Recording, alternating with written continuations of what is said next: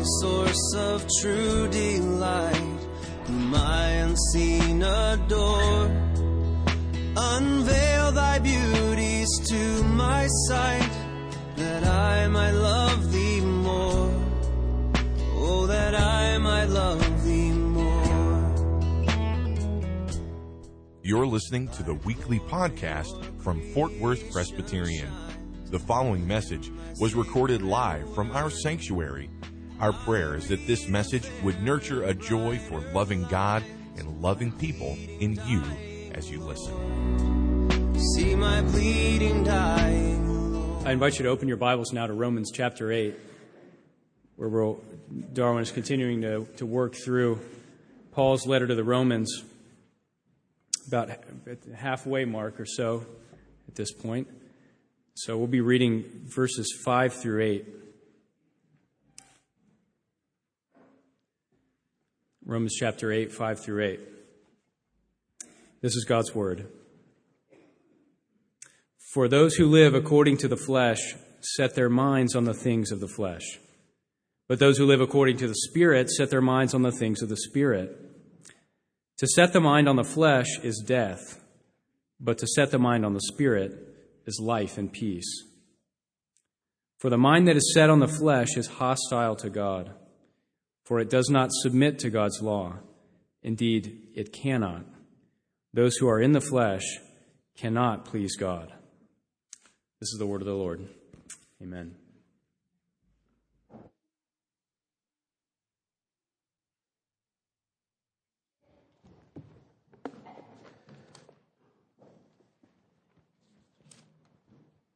Let's pray as we begin. Lord, you have given this word by your Holy Spirit, and it is only by your Spirit that we could ever understand this word, especially that we could ever embrace it and believe it, that we would be moved by it and built up in it, that it would grow our faith and that it would increase our devotion to you, our praise of you, the giving up of ourselves to you. Lord, we pray, as you are, as we've confessed, exalted to the right hand of God, you're far above all rule and authority and power and dominion. We pray in your sovereign power, by that Spirit of which you made the world, that you would work in our hearts even now. Oh Lord, we pray with Paul in Ephesians 3, that you would work according to the riches of your glory, according to the unlimited capacity that you have as God. You would strengthen us through your Spirit in the inner man, that we, together with all the saints, being rooted and grounded in love for one another by your grace, that we together will understand the height, depth, and length and breadth of the love of Christ that surpasses knowledge. Bless us, Lord, with Christ, for we ask it for His glory. Amen. I have a book, several of these, but one particular book on weight loss, but it's really more of a book on overall fitness, okay? And in the front of the book and in the back of the book are dozens of before and after pictures, right? Flabby, buff, flabby, buff. Flabby, buff. Just makes you sick, to see it. Me, not me. Me, never me. Me, oh. It looks like every one of them has been kind of shrink wrapped. When you see that, it's just like, zoop, zoop. And can that ever happen to you? And of course, the point is, the proof is in the pudding. Here it is. This is what this program will do for you. If you engage in this program, if you follow what I set forth, this is what's going to happen. It's also a way to say, hey, this is your life now, but that was your life then. For those people who took the pictures, right? It's a way to say, hey, look how far you've come, and you don't ever want to be there again, do you? Look how you looked. Ugh. You don't ever want to do that again. That's where you were. That's where you never want to go. Well, one problem for me in this book is the first step. Because after getting the necessary equipment or joining a gym that has the necessary equipment and restocking your pantry and your fridge and everything, the first step is to take about 6 pictures of yourself as before. Not on my watch. No. This world has enough ugly in it, you know. I'm not going to mar humanity with a picture of it. Taken on purpose, you know. Just here, let me contribute to the ugly. So that's why I'm not going to lose any weight. Because I'm not going to take pictures of myself. If they hadn't asked me to take the pictures, I might. But I'm not going to now. No. Well, it's interesting because here in Romans 8, 1 through 4, right before our passage, he talks about what's happened to us. He talks about how the Spirit of life in Christ Jesus has set us free from this syndrome of sin and death that we were in. We were mired in this quicksand of sin and death, and the Spirit has set us free. And he says it really is founded on the work of Christ, who judged and condemned and destroyed death on the cross, so that now, instead of being in this syndrome of life and death, we can be on this pathway in which the law of God, the very requirement of God, summarized by loving God and loving your neighbor, that this can be fulfilled in our lives. And in the last phrase there in verse 4, he says, who walk not according to the Spirit, but according to the flesh. For, verse 5, those who walk according to the flesh. Basically, verses 5 through 8 are looking back at the before picture. Okay? He's saying, we now walk according to the Spirit, not according to the flesh, for this is what that looked like. This is that life according to the flesh. Then he gets back to verse 9. You, however, are not in the flesh, but in the Spirit. So there's the 5 through 9 is kind of a side picture as he's talking about how we've been taken out of this condition of sin and death. He says, for this is what that life of the flesh is, but that's not you anymore. So it's very encouraging in one sense, but it's very tragic as it describes the nature of sin in our lives. So he even talks about how the whole of your life is bound up in it when he says in verse 5, if you're according to the flesh, literally it means those who are according to the flesh set their minds on the things of the flesh. This means that the totality of their inner disposition is fixed in one of these directions. Not perfectly, not that you're perfectly obedient or perfectly disobedient, but this is the fundamental orientation. And the radical nature of the change shows itself in how, in the flesh, this is the mark of that flesh. This is how it looks. The absorbing direction of your thoughts and your interests and your affections, your outlook on things, your assumptions about life, your values, your purpose. Or you could look at it, the things that preoccupy you, the ambitions that drive you, the concerns that engross you. How you spend your time and energies, what you concentrate on, what you give yourself up to, as John Stott puts it. All of these things, there's an orientation of the flesh that is consuming. There's an orientation of the Spirit that is consuming. There's nothing in the middle. Now, doesn't mean that people in the Spirit don't struggle. We're not saying that, but they're saying there is this orientation out of which you've been taken. The flesh totally determines the life before. And so we're going to look some at what this means to be in the flesh. And hopefully by doing so, we're going to say, hey, this is what you were. This is what you don't want to ever be again. This is what you were. This is not where you want to be ever again. And the encouragement of what God is doing to make us to be those who are of the Spirit and not of the flesh. Well, how can we summarize what the flesh is? First of all, we might say that it's me and not God. It's probably the most fundamental thing, and we'll spend a lot of time on that. It's me and not God. It's life, it's death and not life, as he describes it there in verse 6. Thirdly, it's rebellion and not submission. It's rebellion and not submission. Or that's fourthly. And then thirdly, I should say, it's hostility and not love, which issues in rebellion and not submission. So it's me and not God.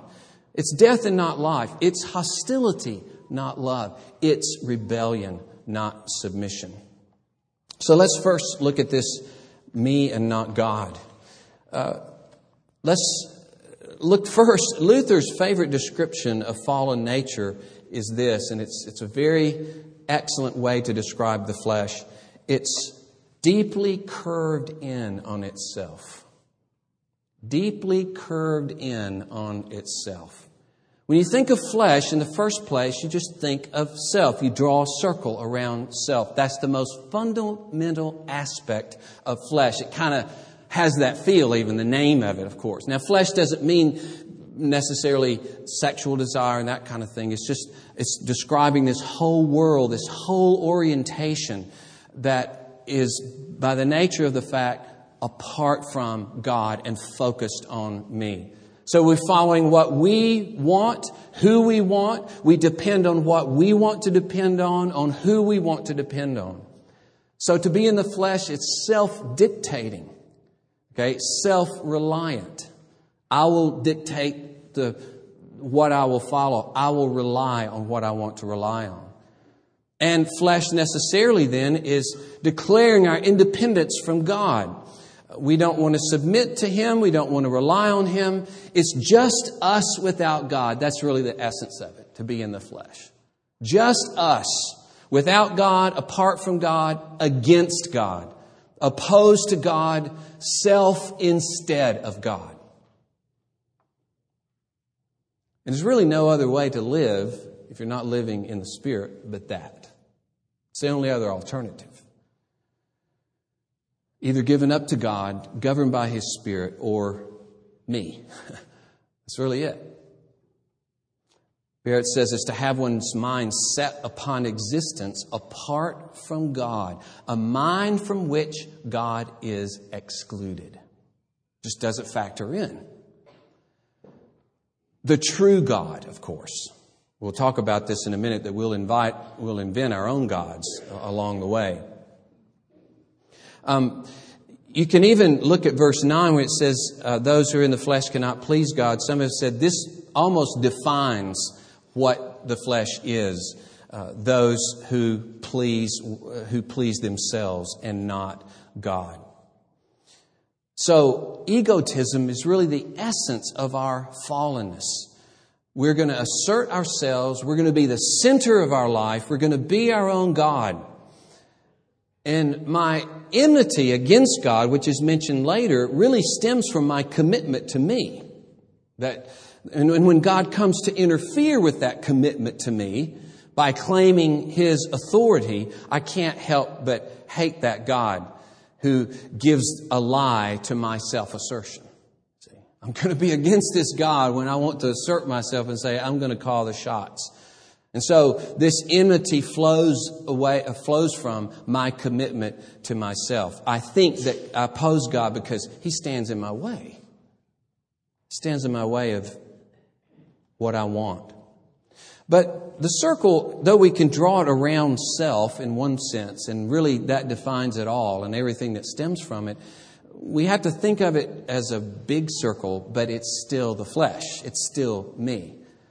As long as we're independent of God, then all that we are and do and all the relationships we have are governed by the flesh. They're carried out in the flesh with all the limitations of the flesh and the self-orientation of the flesh.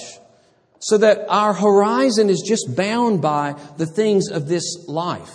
It's the focus of everything. So you can increase that circle. Let it include all your relationships. Let it include your work and your play, even your family. Let it include all the gods and idols that mankind have invented. It is all included in the flesh. All of it's an extension of our self-assertion, our self-promotion, our self-dependence. Everything apart from God, without reference to God, without regard to God, without submission to God, without honor and allegiance to God, is all the flesh. It's this world of rebellion.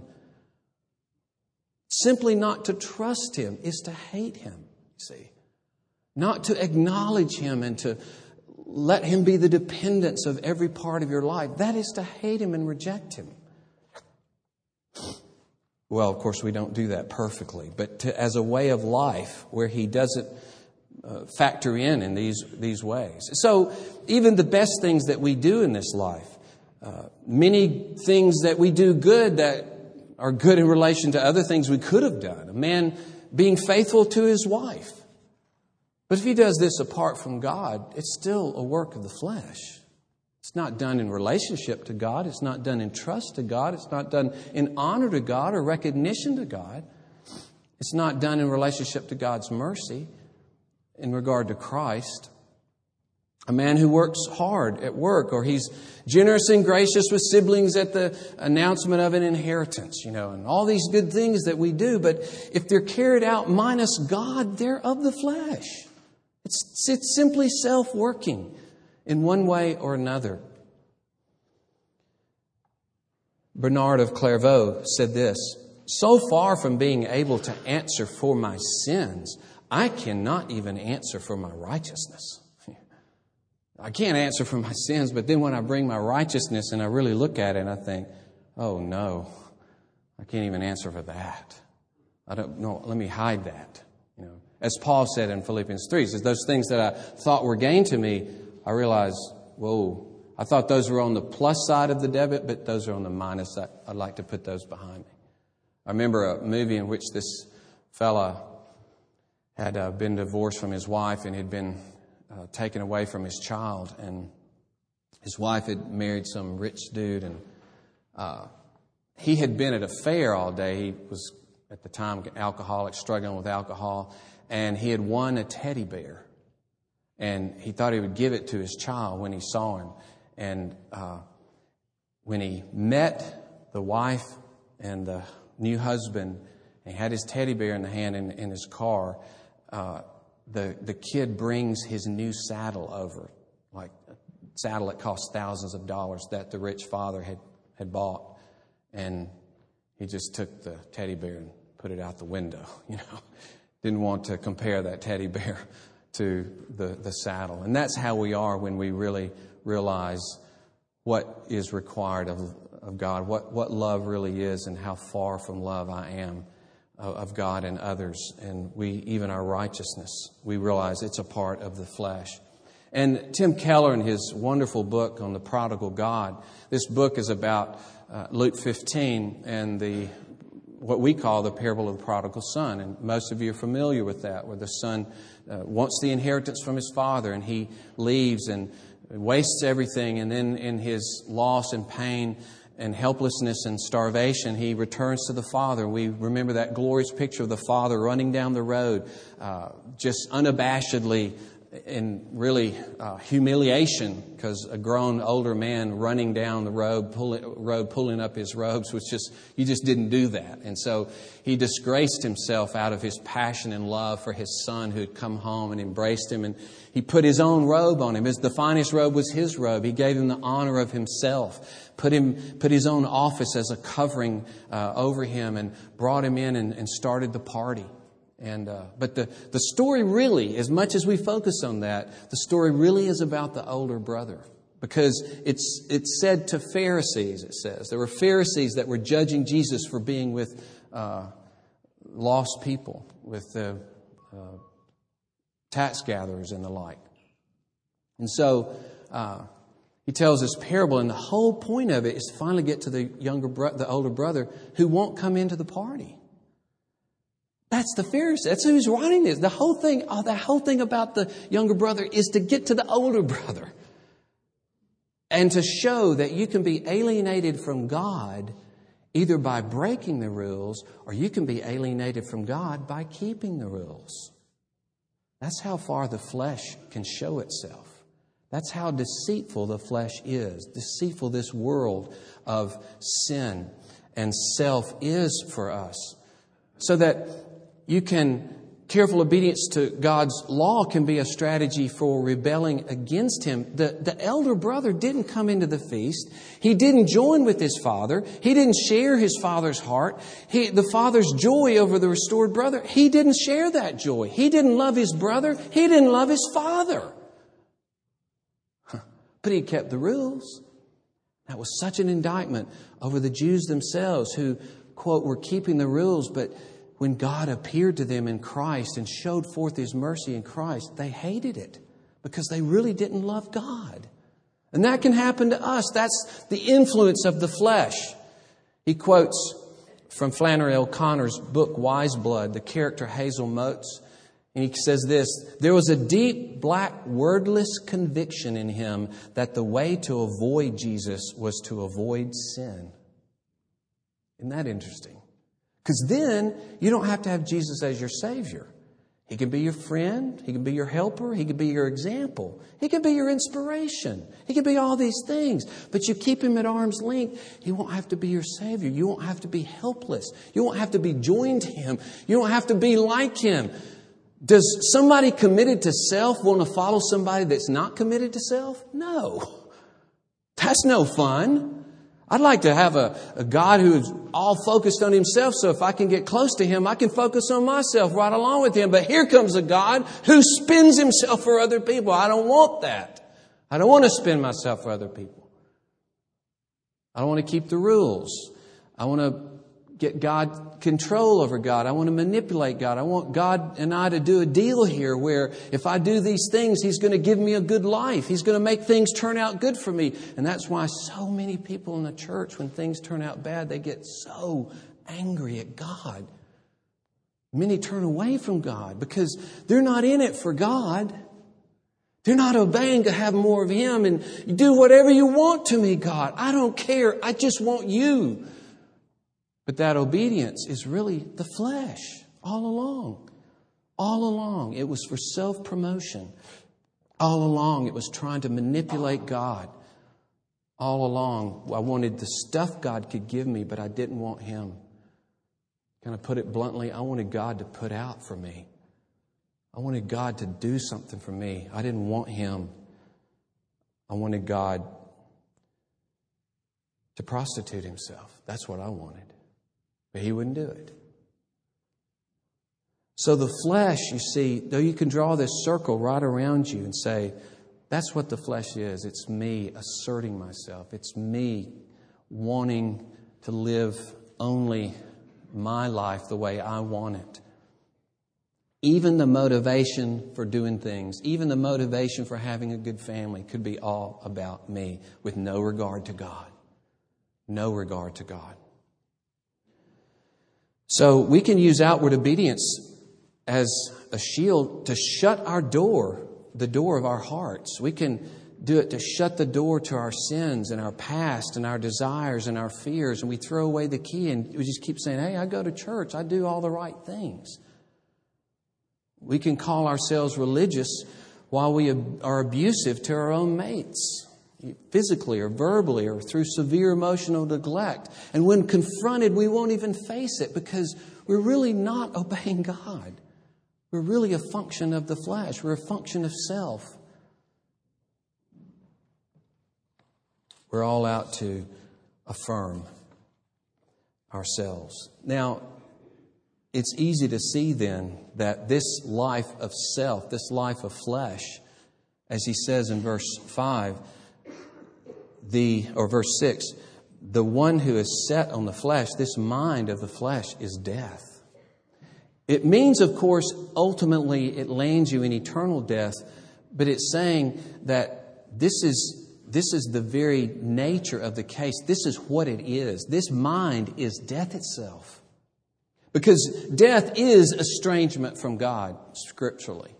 Death is always considered, if you're alienated from God, if you're separated from God, you are dead.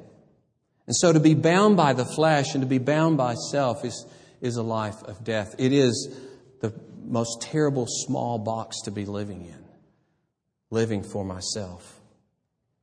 And I've cut myself off from what is life indeed. As Jesus says, this is life, to know God and the one whom He has sent. This is life. He even uses the word, this is eternal life. We tend to think eternal life means by nature that it's forever, but that's not the point of eternal life. Eternal life is relational. Eternal life means that I have communion with God. I'm in fellowship with God. That is life. That communion is the apex of life. It's the apex of religion. But a flesh-dominated life is not out for God and for communion with God. It's not out to depend upon God's mercy. This is the hallmark of the mindset of the flesh. It's the condition that we're in of death, and it dictates our final destiny. And there's kind of an implication here that it really won't be seen for what it is, and people in it won't even see it for what it is until that final death falls upon them. And then the awful reality. This is what it was all along. And now it's what it issues in for eternity, in eternal judgment and death. So it's death whether people recognize it or not, but it will land them in the most awful, poignant, palpable, tangible death for eternity of judgment. Well, so the flesh is self, not God. Therefore, it's death and not life. It has to be death and not life. And that's the further point he makes. The big because in this passage is in verse 7. When he says, to set the mind on the flesh is death, because the mind that's set on the flesh is hostile. Okay? That's why it is death, because the mind on the flesh is hostile to God. As I've said, we can't be anything but hostile to God if He opposes our self-assertion and if He is the God who is giving Himself away. We don't want that. You remember in chapter 5, verse 10, he talks about we were enemies. When we were enemies, we were reconciled to God. And here, it's even perhaps more graphic to say the mind on the flesh is hostile, is enmity itself. There's a resident hostility, a resident hatred, Paul says, that we have toward God. And you may think, well, I don't just hate God. I don't get up in the morning and just, walk around just seething in my hatred against God. But the point is what we've been saying. You could just neglect God. Just don't trust God. Just don't depend upon God. Just don't open yourself up to Him in prayer. Just don't open up the Word to depend upon it for life, and you've rejected God. It's death because we're running counter to the whole purpose of creation. God values His own glory as that which is supreme in the universe. See? The enjoyment of His glory, the delight and admiration of God, gratitude, joy in Him. This is the whole point of creation, the whole point of making the world, the whole point of making us is so that we might be bound up in that happiness. That's our chief problem from Romans 1. We're not happy in God. We don't enjoy Him. We don't delight in Him by nature. That's the part of the flesh. It's not just that we don't obey, but we don't trust and we don't delight. We don't relish Him. We like a lot of other things, but not God Himself. So if you're a middle executive, say in a car company that has completely dedicated itself to attempt to achieve freedom from fossil fuels, okay? Absolute freedom from fossil fuels. Through first hybrids and then eventually completely electric cars, and they've got a hydrogen thing going on, to create a hydrogen-driven car. And you, though, are committed to build big gas guzzlers. That's your whole point. That's what you're about. And you're going to do it. And you attack and oppose the purpose of the company every way you can. You undermine its purpose. Well, your history in that company. You're not going to fit. You're not going to be there. You're at enmity against everything that this company stands for. You see, God, He lifts and sets forth His glory and His authority and His lordship above everything else. And if we don't prize that, if we don't delight in it, not perfectly, but if this doesn't begin to be the fundamental part of our life, our heart reveals its enmity. That's been one of the hardest things for me to face about myself is, when I was coming to faith in Christ, and then, of course, the fact that you're not ever perfect and you still face that continuing struggle, that I could have such a distaste for God. It's shocking that I would have had such a distaste for God, and that I could still suffer that, still experience that, still struggle against it. But that's what Paul says. The mind on the flesh is enmity to God. And so, Bruner says this, in withdrawing from God, I eliminate Him so far as I'm concerned. I eliminate Him. I'm hostile to Him. So the essence of sin, of course, is to be against God. It's the contradiction of God. The ruling principle is this enmity. And so, what determines flesh or spirit is our relationship to God, right? Our regard to God, where we are. I love this statement. To make self-satisfaction the highest priority is to reject the self-giving God. To make self-satisfaction the highest priority is to reject the self-giving God. We are hostile to a God like that. And of course, it shows itself. We've seen that it's self and not God, and therefore it's life and not death, because it's hostility and not love. But that shows itself in rebellion, not submission. He says the mind that's set on the flesh is hostile to God. It does not submit to God's law. It cannot.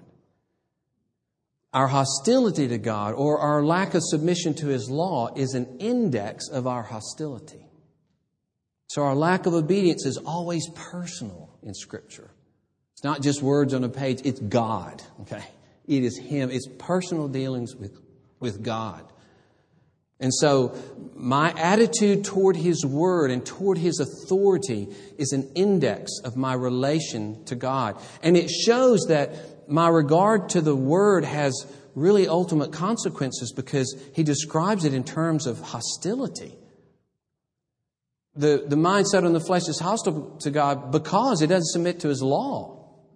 That shows its hostility.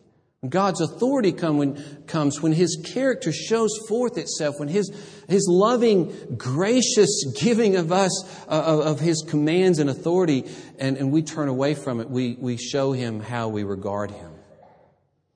And so, as many have said, for the Jews of that time, this outward obedience or this dependence on their national prerogative was all a veil to their hostility to God. So that there can be an obedience to the law outwardly that really prevents real obedience to the law, which is a brokenness and a submission and a helplessness and a dependence upon God's Spirit.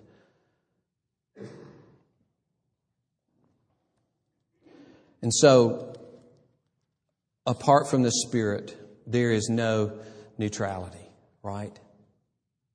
We will be opposed to God. And it's interesting here that the law of God is still a standard. As much as He talks about not being under the law, but under the Spirit, under the law doesn't mean that we have that we're not under the law in the sense that we don't follow it, we don't obey it. At least in terms of its essential setting forth of the demands of love, as they're lined out, as Paul says in Romans 13, obeying your parents, and you shall not murder, you shall not commit adultery, you shall not steal and lie and covet. He says, these are all expressions of love. This is how He spells out love in His law. And so, to be not under the law, but under the Spirit or in the Spirit means that now in the Spirit, I'm not in this quagmire of disobedience and sin and death. Because as he says here, by nature, the man set in the flesh, he doesn't submit to God. He can't. He won't. Theologically, this is described as total depravity, total inability.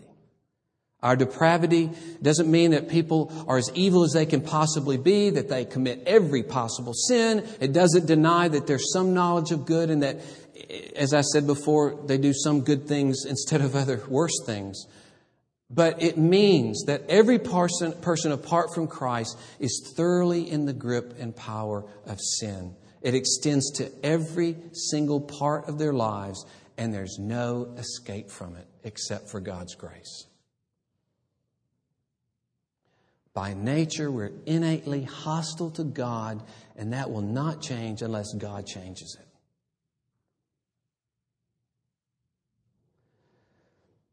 That's a humbling thing. It's a humbling thing to realize I'm really lost. And I'm really helpless. I have to be saved. Now, we like to think of ourselves as, there are those people who've ruined their lives in different ways, but I hadn't ruined my life. I went to school, I went to college, and I'm holding down a job, and I have a family. I'm not like this or that person. We like to think that we're saved in a different way, maybe. But this passage says, this is who you are by nature, and there's no escape from it. There is no pleasing God apart from His Spirit. But the good news is, God knows this about you. You'd think that God would say all of this and say, by the way, as I've been talking about this, let's just forget it. Hostile, turned away from me. You're all focused on yourself. You deny the very God that made you, that gives you life and gives you breath to deny me. Forget it. But that's not the point. Right? In this very chapter 8, God has done what the law, weakened by the flesh, could not do by sending His own Son. Seeing the radical nature of our hostility and our hatred, as He says in Romans 5:10, while we were enemies. Even though you're hostile by nature, God comes to you and says, I'll change your heart. I will invade the fortress with my Spirit. I will renew you. I will create in you a heart that does want to please me. I love that great benediction, really a praise of God, a ascription of praise in Hebrews, to the one who works in us that which is pleasing in His sight. So we can always helplessly come before Him and say, oh Lord, I must have the forgiveness of Christ. I must have His death to cover me for the hostility that I've had against you. And the continuing hostility, for I never will be completely without it until you make me perfect. And so I must stand under the righteousness of Christ. I must stand under the forgiveness of Christ, that He bore the sin of my hostility. Can you imagine dying in the place of those who hate you, dying and paying the penalty for our hatred against Him? Will He stop at nothing? No. He really, really wants to rescue us and to fix us out of this death of self into the life of those who from the heart, maybe not perfectly, but sincerely, want to please God. Wow. That's what He wants for our benefit, because to please Him, to be in the Spirit, is life and peace. It's shalom, it's richness, it's putting yourself back together again. And that's what God offers to each one of you right now. And I love that passage. A little bit different language, but it says the same thing in 2 Corinthians 5:14 and 15. It says this: the love of Christ controls us, because we've concluded this, one has died for all. He died for all, that those who live might no longer live for themselves, but for Him who for their sake died and was raised. He died so that you would be set free from living for yourself, and you would be released and liberated to live for Christ. That's His salvation. Will you trust Him even today? Let us pray. Oh Lord, We thank you for this sketch, a terrible sketch of man in the flesh. This is us, Lord, by nature. And by your grace, in its full and terrible way of life, it is a before picture for us, because you have redeemed us. And now we're beginning to see at least some of the effects of the work of your Spirit. There is some spiritual strength that is beginning to be built into our lives, a sacrificial love, a delight in you, a joy in your salvation, giving up of ourselves to your will. And it grows, Lord, by your grace. All the more, Lord, in seeing this, may we trust you, may we delight in you, may we see what the essence of our life is and must be, to give ourselves up to your gracious authority and to set ourselves free from the destruction of self. Bless us, Lord. Set us free from enmity. Set us free from our rebellion. Oh, Lord, make our hearts fixed upon you, to love you not for what we can get from you, not to manipulate you or to control you, to get leverage with you, but, oh, Lord, because we love you, because you have saved us, because you have forgiven us in Christ. May Christ be the focus of our lives. Bless us, for we trust in you. Amen. The pleasing scene is clouded or with pain. Thank you for listening to this weekly podcast from Fort Worth Presbyterian. Our prayer is that this message was able to nurture a joy for loving God and loving people in you. Please visit our website for worship service times, directions to the church, and to subscribe to this podcast. Our web address is fortworthpca.org. Fort Worth Presbyterian is a part of the Presbyterian Church in America.